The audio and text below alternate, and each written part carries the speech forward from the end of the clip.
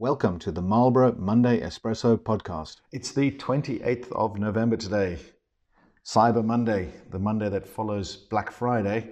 Morning, Nathan. Black Friday sales this year, first indications seem to be that they were pretty good. Yeah, so I think you've seen shoppers out in droves looking to take advantage of all of those price cuts. I suppose the key question is, are people front-running all the Christmas spending, or will we see that continued spend into Christmas? And we'll get an indication of that as the data comes out. Yes, as you say, the data comes out. What we do have out this week is consumer confidence readings in the US. That could also give us an indication on the mood of shoppers. Yeah, so definitely. And if we look at the consumer confidence data, it looks like it's bottomed back in June of this year. And that actually coincides with falling inflation in the US. So the consumer is feeling a little bit better about the outlook going forward. And hopefully that will continue to improve in the US. Yes, we also get the jobs report out this week.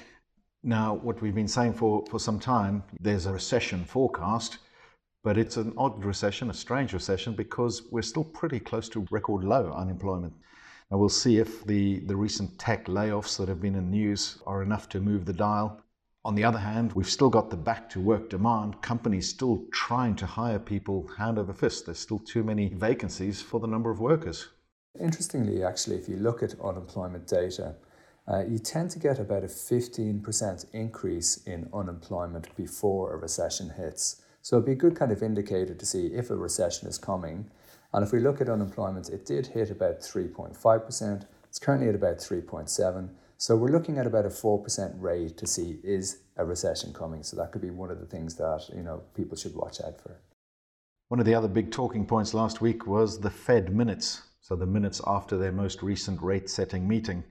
And the consensus seems to be that most of the governors in that meeting supporting a slower pace of rate hikes going forward. So that's what we expected to see given the communication in the press conference. But I think the overwhelming support for the slower pace of growth was slightly unexpected. So bond markets really reacting fairly positively on that news. So a positive week for bonds last week, also a positive market for equities generally around the world. Now, the one lingering question or concern is what's going on in China. So we've had the rolling COVID lockdowns, and now we're also seeing people out on the street protesting the policies. Now that could lead to further supply chain disruptions, and that of course could push inflation upwards. On the other hand, by virtue of reducing demand, could be a dampener on inflation. Speaking of inflation, actually, we do have Eurozone inflation out this week. So we all know that inflation has been coming down in the US, but it's been quite sticky in Europe and the UK. But actually, the reading this week might be the first sign of peak inflation in Europe.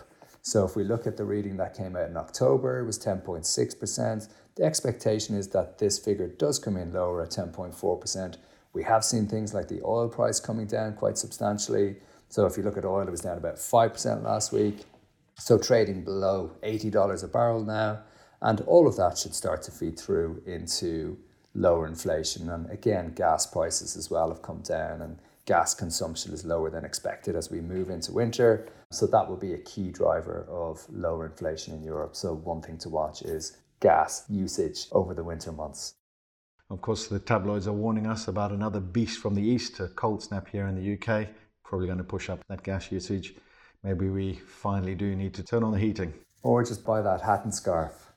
Absolutely. Anyway, thank you very much. We'll speak to you again next week.